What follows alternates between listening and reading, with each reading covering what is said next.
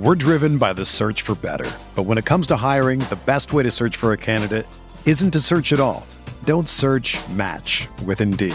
Indeed is your matching and hiring platform with over 350 million global monthly visitors, according to Indeed data, and a matching engine that helps you find quality candidates fast.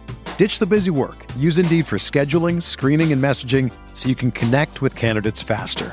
Leveraging over 140 million qualifications and preferences every day, Indeed's matching engine is constantly learning from your preferences, so the more you use Indeed, the better it gets. Join more than 3.5 million businesses worldwide that use Indeed to hire great talent fast. And listeners of this show will get a $75 sponsored job credit to get your jobs more visibility at Indeed.com/Blue Wire. Just go to Indeed.com/Blue Wire right now and support our show by saying that you heard about Indeed on this podcast. That's Indeed.com/Blue Wire. Terms and conditions apply. Need to hire? You need Indeed.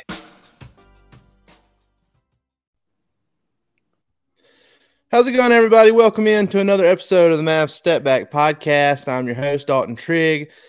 Today, I am joined by my DallasBasketball.com colleague. He does great work for us over there, Grant Afseth. You can find him at Grant Afseth on Twitter. You can find myself at Dalton_Trigg.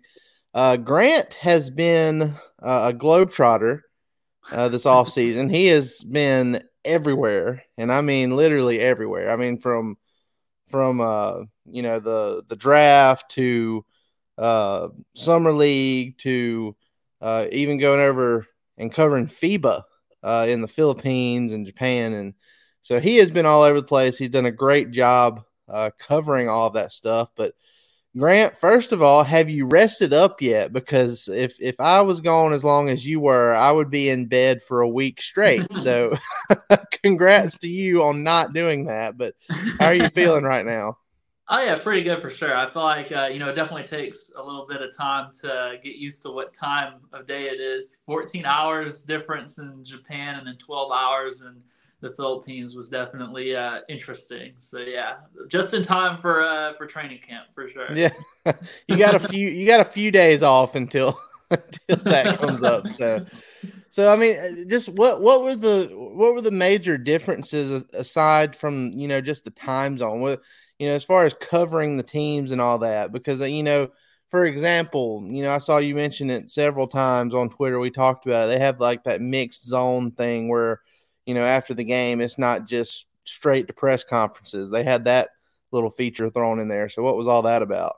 Yeah, it's interesting. It's like they basically make most of in theory, not practice. Most of the players are supposed to walk through that area where it's kind of like a walking path out of the game court, and then kind of first they hit like the rights holders, if you will, like the people who are broadcasting the game, like ESPN, and they'll get like whoever they want really there, and then the other part is where like people like like me or the other reporters who are not like with ESPN or FIBA kind of just hope to talk to somebody like someone has the right to definitely like walk by you and just kind of ignore you. But like the idea was like Josh Green, for example, like after an Australia game, I asked him if he'd be interested or willing to answer a couple questions, and he was nice enough to do that. And in theory, you're supposed to be able to do that with a lot of players, but when you get to like Manila with everyone pooling in, going to the same games and stuff, it's I took a couple pictures of it. I'll have to send it or post it. It was crazy the amount of people that were focused on, like, especially Team USA. But yeah, overall it was crazy how packed it was for sure. Well, it was a great tournament to be able to cover because, I mean, from top to bottom, there were exciting games everywhere. You had, Team USA getting upset, not just once, but even in the third place game against Canada, they got beat in overtime. So that was really exciting. Germany just went on an incredible run, top to finish, didn't lose once during the actual tournament. And somehow Dennis Schroeder ends up winning MVP despite shooting 4 of 26 in the semifinals. So, lots of good stuff. Serbia made it to the World Cup final without Nikola Jokic. there's a lot of talent. And I mean, that's been one of the big topics over the last couple of weeks since the World Cup ended, is, has the gap closed enough now to where, Team USA isn't always a lock, or is it more of the case of, well, Team USA just doesn't send their best talent, or their best talent isn't as committed as other countries' best talent is. So, and I mean, I think it's an interesting argument because, after all that happened, it's like, oh, well, LeBron and Kyrie and Kevin Durant and so on and so on, they're all now interested in joining Team USA for the Olympics next summer, which is great. I mean, obviously that boosts their chances. They'd be heavy favorites to win it all. But I still think there's enough talent going around, with the other countries to where even that team wouldn't be a lock, in my opinion. They have a very good chance, but, there are several really good teams that were missing really good players in the World Cup that still made it, further than what Team USA did. So, I mean, what's your take on that? Is it has the gap worldwide closed in a little bit on Team USA, or is this just a matter of, well, the best players weren't there and that's pretty much it? I think it's a combination of both, especially in the World Cup years as opposed to the Olympic years. I think the last time, if I remember correctly, that USA won a medal, like not even like gold, just a medal, was when Kyrie Irving won MVP in 2014, I believe. So I think like a lot of the times, even with I think there's like a little bit of nuance as well too with like the certain positions as well with talent, like the big man position.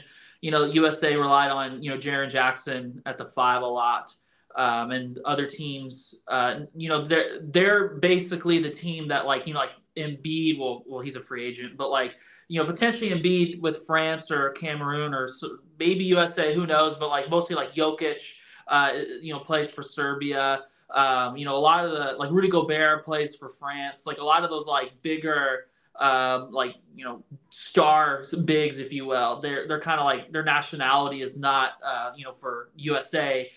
So that's more of a challenge. You have to in FIBA World Cup years dig deeper for the recruitment and then trust a player like a Walker Kessler to maybe handle more. And I think they definitely were reluctant to fully utilize that. I think their gamble was they wanted to go small with Jaren Jackson Jr. at the 5, and I think that backfired. Like, because I guess with every team, whether it's national team or NBA team, there's always like a theory of like what you want to do with your team construction, and sometimes it just sort of blows up after you kind of realize like, okay, well, the physicality is too high. We're not containing on the perimeter enough to help mitigate having smaller players in our front court. And I think that's kind of what happened with Team USA. So I'm definitely interested to see what the center position, will look like going forward. Because I think they did have a lot of talent on the perimeter. But, like whether it's Bam Adebayo or, someone like that, I think that would be very important. Or Anthony Davis for their chances. But during the FIBA World Cup years, I feel like those players – at least this year, were not available to be able to fully stack up. But then again, they weren't available for Serbia either. Yeah. So it's not like a one-size-fits-all problem or the only problem. But yeah, overall, I'm definitely curious to see like some of those things, like who they go with at the 5, like who actually commits, who's healthy enough to play. Because a lot of those players are in their 30s as well. And who knows, some of those players like Jokic for Serbia – they won the title, so he, naturally, a lot of times if you make it to conference finals or I mean, Schroeder's an exception, but, to the finals and win it all, you may not be in a position to where you're going to sign up to play internationally, but Olympic years are definitely different. So there's definitely a lot of layers as I'm talking it out. They're really, exceptions to different things and all that stuff for sure. It really is. And I mean, USA, we're always going to be able to get buckets. Team USA is going to be able to score the ball whenever they want to. But, Team USA's most dominant years in the Olympics or World Cup or whatever, I feel like the biggest thing has been able to guard, defensively, having that athleticism, that length on the wing toughness down low. I think of Tyson Chandler, back in the day, who has an undefeated record as a member of Team USA throughout his career.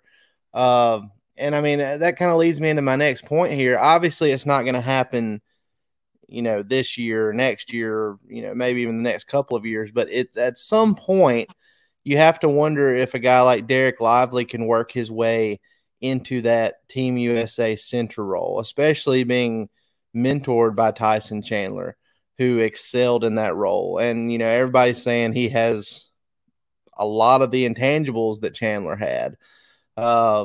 Maybe even higher potential than I think. Obviously, he has higher potential, and whether he reaches it or not is yet to be seen. But a guy like that could be your answer for Team USA at center in the foreseeable future. But I mean, what do you think of the idea of Lively potentially getting thrown into the mix there?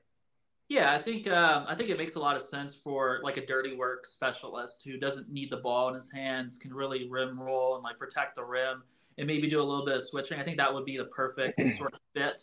I do think in like recent like Team USA like sort of runs, if you will, like whether it's Olympics or FIBA World Cup, I feel like those like sort of finesse centers, they kind of struggle with those. Like I remember, Miles Turner. He didn't necessarily have like the best FIBA World Cup. Jaren Jackson playing the 5 didn't have the best like rebounding, became a real problem.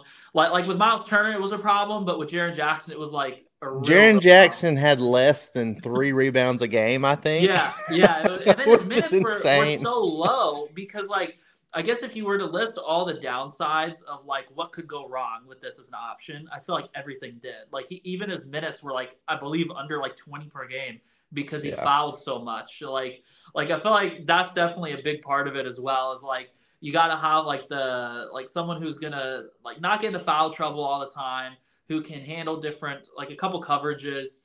So you're not like giving the same looks. Like you don't want like a slow-footed like drop coverage big man who's gonna just get like kind of feasted on doing like the same drop coverage and things like that. But I think Derek Lively has a lot of qualities that I think you would want. Like if he develops and is ideally who like a lot of people expect him to be. Coming out of the draft. With the shot blocking, he's a good rebounder. But I do think for him, one of the things I'm curious to watch over the first couple years of his career will be how he handles those like more physical, imposing like center matchups, like against like obviously everyone against like a Jokic is going to struggle. Like even Anthony Davis couldn't handle that one. But like just in general, like how he handles like even like I guess you could say like non-star like Daniel Tice type physical players, like if you're talking about international basketball, like how he handles those types of players, because that was definitely a downside or a struggle at times for him at Duke, was handling sort of those more physically imposing matchups. Well, and then you mentioned Jokic and how everybody struggled. People used to give me so much crap for this take, but if you go back and watch the games, it's true.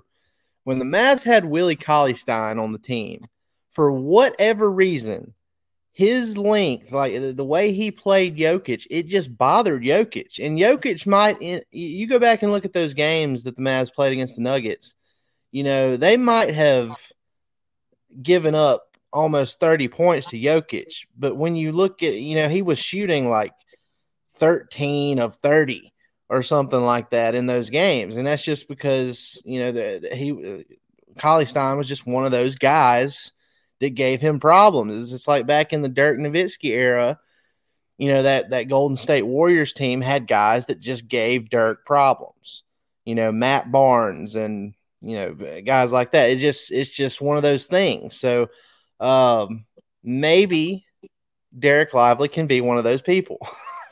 Yeah, with a 7'7", 7'8", other places have different measures for what his wingspan is. But one of the things that's really interesting about him that I noticed, like when you're close, like kind of on the level of the court, like in Vegas, he is really tough to shoot over. Like he plays up and like the ball screens and the guard tries to pull up, they're barely getting shots off over him. So like maybe he could be a disruptive presence as he kind of handles the way the Mavs want him to play up in ball screen coverages for, that could be applicable to, international basketball, to make it hard on the guard. The court's, smaller to operate in with how you can kind of pack the paint.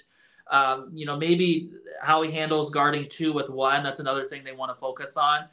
If he can develop all the things that the Mavericks would like him to develop in and kind of harness his strengths, I think he'd be a really interesting player in that sort of context, because there's not a lot of guards that, I guess, like if you will, that are like super dynamic scorers, like amazing playmakers, and have a teammate at the 5 who are just phenomenal, like all around, like floor spacing threats and interior guys. Like I think it would be like a way to attack most teams if the ideal version of what you hope you get from Derek Lively ends up being what you get from Derek Lively, for sure.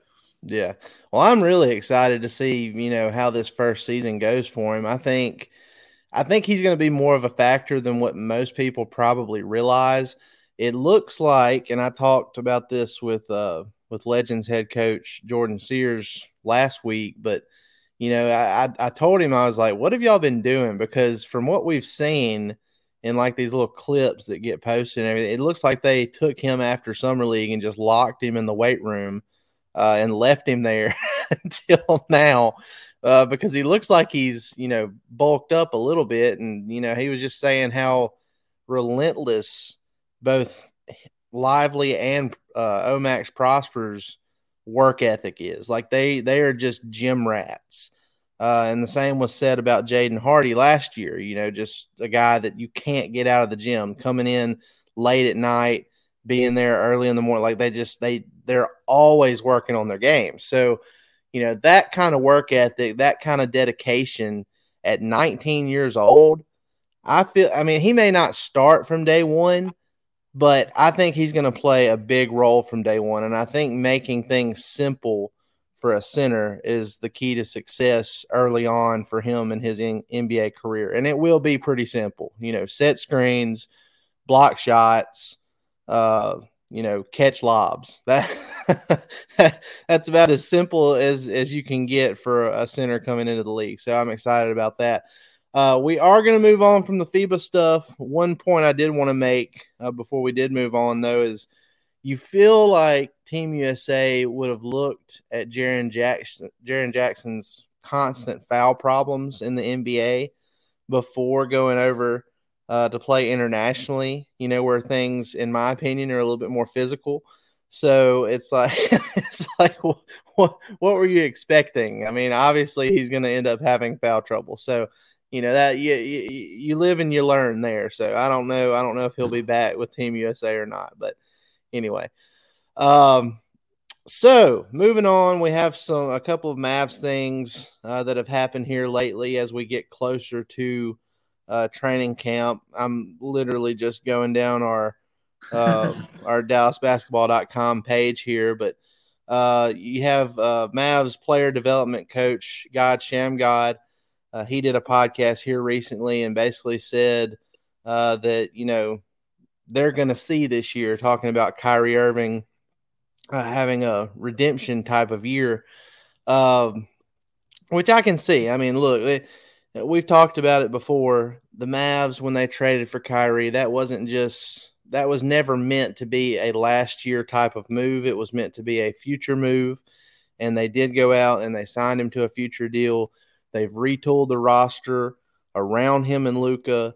There have been hints. Obviously, the players haven't been mentioned by names, but there were hints that there were issues in the locker room with players not liking the role that they were being asked to do. And then, conveniently, after all that came out, the Mavs end up not signing Christian Wood. They end up waiving JaVale McGee. Over 50% of the roster has overturned now. You got Grant Williams, former 3-and-D Celtics forward. You've got Seth Curry back for his third stint. You've got potentially valuable veteran minimum contract guys like Dante Exum and Derek Jones Jr. You've got Rashawn Holmes, who is still on the roster. There was a lot of speculation about he might get traded, before retraded before the season starts, and that still could happen. But if not, I mean, given the Mavs front court situation over the last handful of years, I could see him being helpful, even though he's not a good defender. So I mean, there's a lot of, and then the rookies that we've talked about, Lively and Prosper. I mean, there's a lot more to be excited about this upcoming season. But what do you think specifically about Shamgod's take on Kyrie Irving getting ready to have a redemption year, so to speak? We're driven by the search for better. But when it comes to hiring, the best way to search for a candidate isn't to search at all. Don't search, match with Indeed. Indeed is your matching and hiring platform with over 350 million global monthly visitors, according to Indeed data, and a matching engine that helps you find quality candidates fast. Ditch the busy work. Use Indeed for scheduling, screening, and messaging so you can connect with candidates faster. Leveraging over 140 million qualifications and preferences every day, Indeed's matching engine is constantly learning from your preferences, so the more you use Indeed, the better it gets. Join more than 3.5 million businesses worldwide that use Indeed to hire great talent fast. And listeners of this show will get a $75 sponsored job credit to get your jobs more visibility at Indeed.com/Blue Wire. Just go to Indeed.com/Blue Wire right now and support our show by saying that you heard about Indeed on this podcast. That's Indeed.com/Blue Wire. Terms and conditions apply. Need to hire? You need Indeed. When you need mealtime inspiration, it's worth shopping Kroger, where you'll find over 30,000 mouth-watering choices that excite your inner foodie. And no matter what tasty choice you make, you'll enjoy our everyday low prices, plus extra ways to save, like digital coupons worth over $600 each week. You can also save up to $1 off per gallon at the pump with fuel points. More savings and more inspiring flavors make shopping Kroger worth it every time. Kroger, fresh for everyone. Fuel restrictions apply. Yeah, I think a lot of the narrative surrounding like Kyrie in general and the Mavs, like the way the trade kind of transpired, I think a lot of it has to do with just looking at the overall record. I feel like in general, there's a lot of people that don't necessarily look kind of beyond like opening up the ESPN scores app and then I see, 100% agree. Again.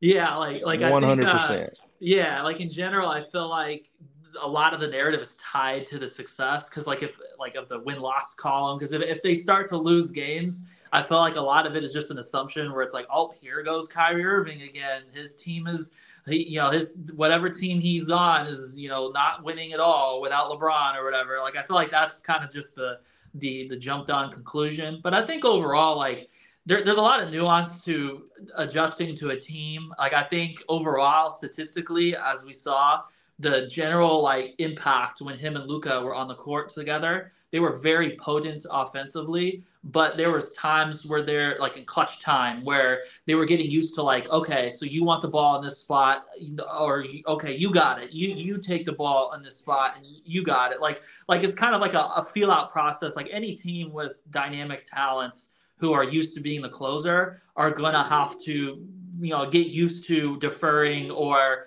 this is just the way we're going to attack things. So I think a couple games got lost with that, like not as the sole reason, because ideally if you execute better earlier in a game defensively, because they were like a pretty dreadful defensive team last year, maybe you're not having to rely on closing time while you're adjusting on the fly to a new star being on your team.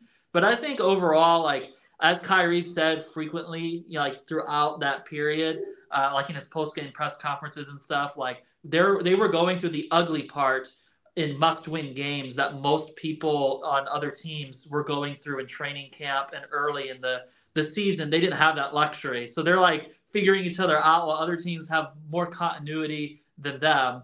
And that can be costly, whether it's defensive rotations, even knowing what style everyone wants to play with, and all that stuff. So I'm curious to see, especially as someone who writes about it and everything, as we do, I'm very curious to get his thoughts in the training camp about how they're gonna what he sees as being valuable, what's being worked on with the training camp, and then also Luka as well, his thoughts, Jason Kidd's thoughts, and just overall a lot of that stuff I think is important to kind of hear about, and I think that will all factor into a more successful team-wide season, because individually he was very effective until he had like that little stretch like towards the end. I think like I remember that, like I just remember vividly because of my Motel 6 excursion at 3 a.m. in Charlotte.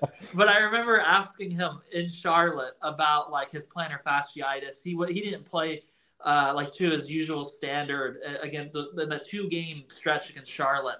And then he said, yeah, I'm like working through this like foot stuff. And, it's hard to kind of like handle that on the fly while you're trying to heal and all that stuff. And it's not fully healed. So I think like between that and Luka dealing with the initial part of him dealing with the thigh injury or quad injury, whatever you want to call it, at the same time, I feel like that it was kind of like as we said with Team USA and Jaren Jackson, you list all the downsides of what could go wrong. A lot of it did go wrong, but now you have more of a time to adjust in training camp, and then they also retooled the roster in different spots, and there's little things about that could go well, could go wrong.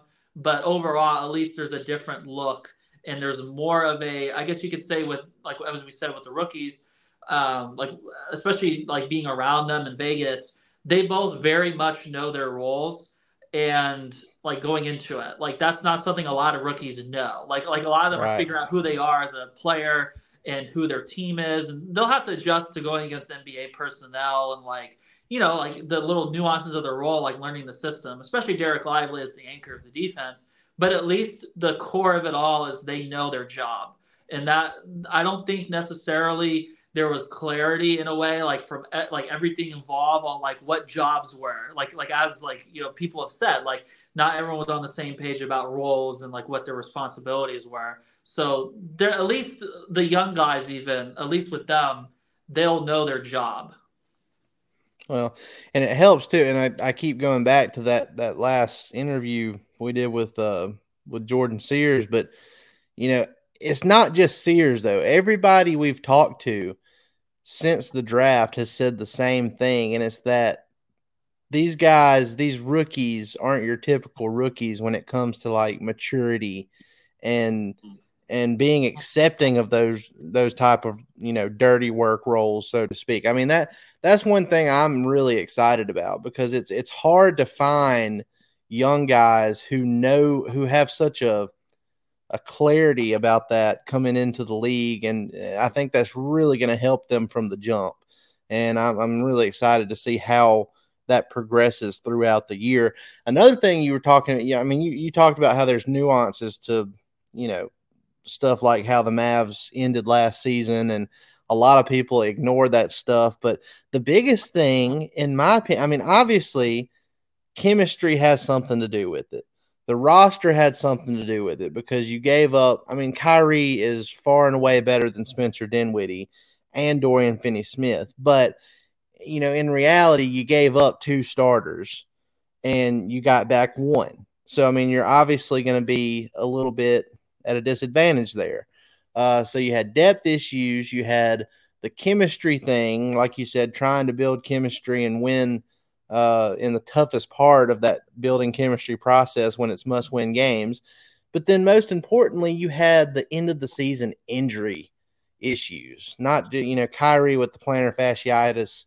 You had Luka with that nagging thigh injury that he's still, it's still surfaced in FIBA play. And we'll have to see. We'll keep an eye on that as we go into training camp and preseason and all that and see how he's doing. But, all of that just hit at once, and it created just a disaster.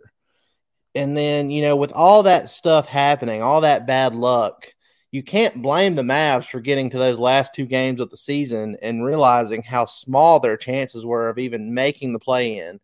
And so they tanked those last 2 games, and then the national media just became the most highly moral people I've ever seen in my life with how they condemned the Mavs for doing that. But with how it turned out, if I had to have the Mavs miss the play-in and lose their top 10 pick versus they kept the pick, they turned it into Lively, they turned it into Prosper and Rashawn Holmes, and they got off of Davis Bertans' contract.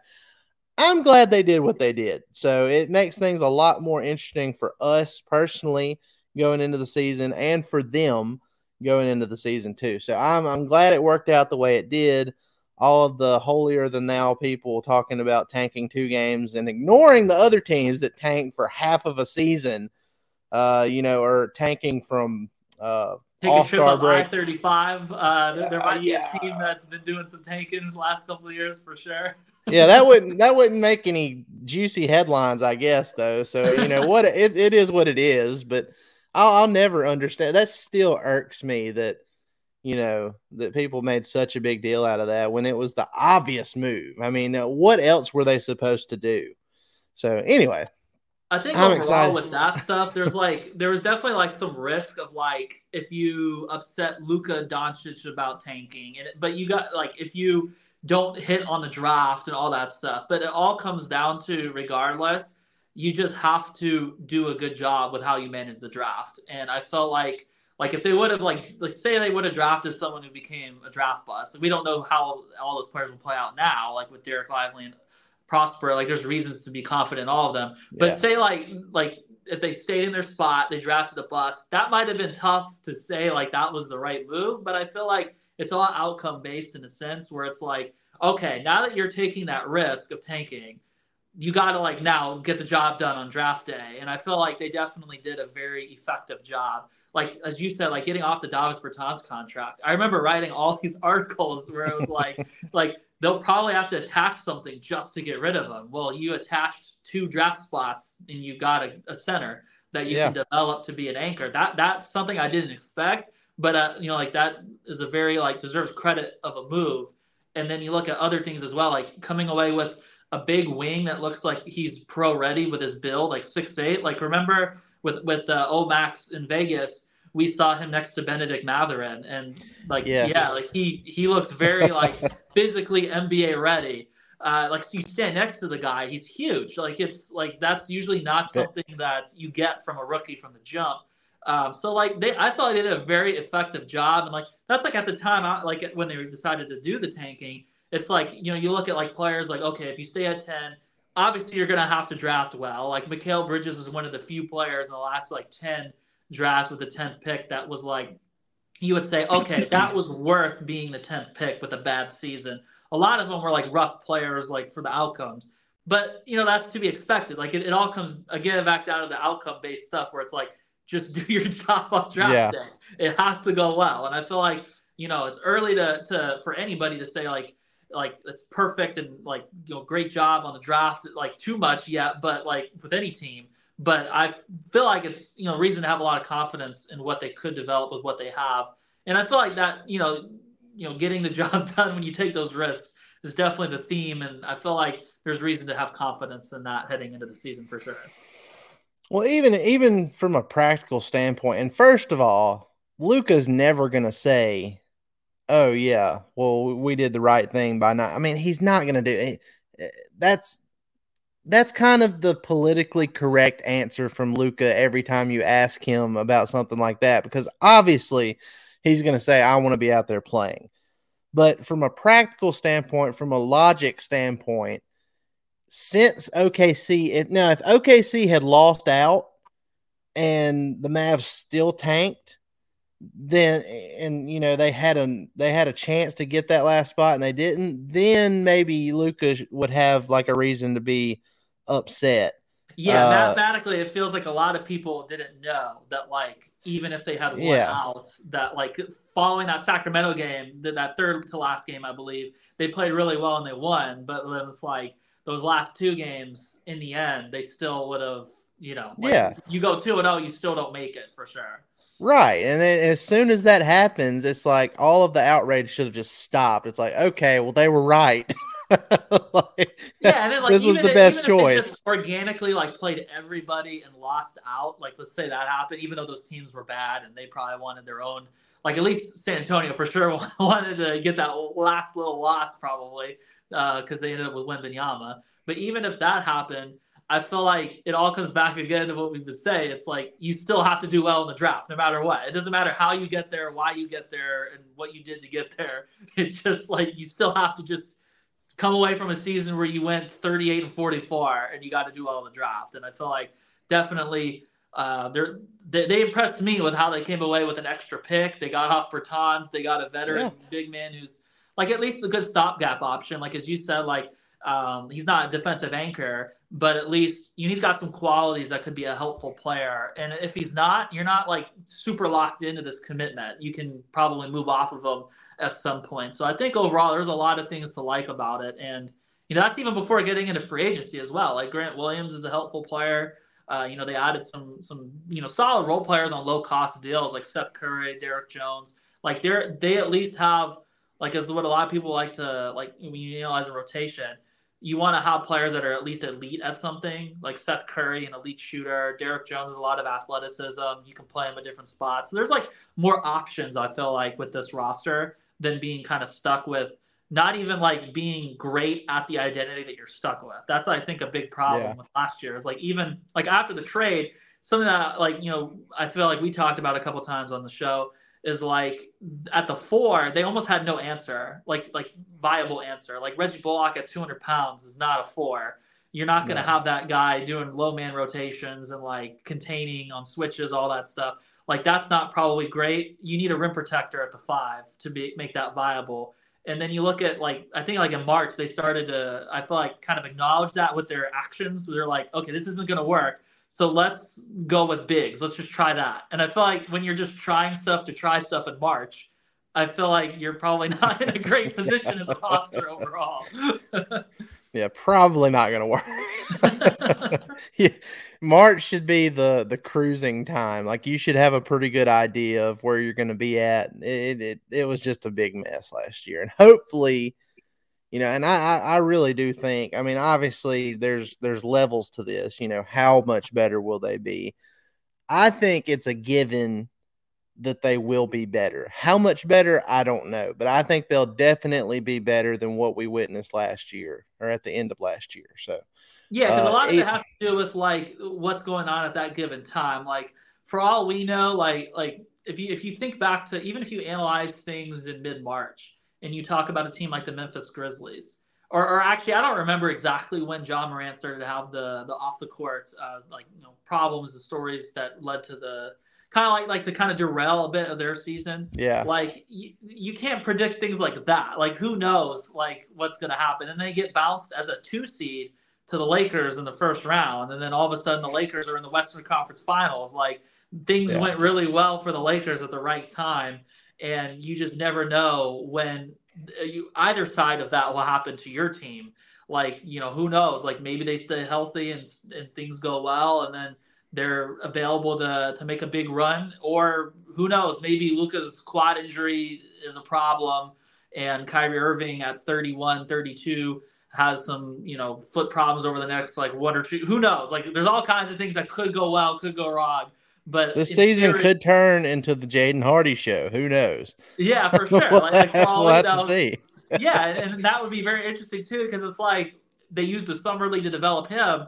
And there's like, okay, there's work to be done. So that's like, what work did he do in between? Like you talked about with Jordan Sears, the work that got done there. Like, who knows? Like, there's a lot of things that could go well, could go wrong. And all I know is that we'll be at like every single game writing about it. So that'll be fun. Well, we are officially. Let's see. When does training camp start? The 30th?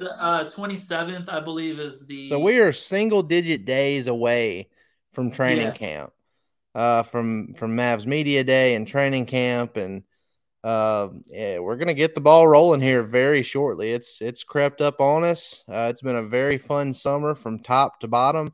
I think where.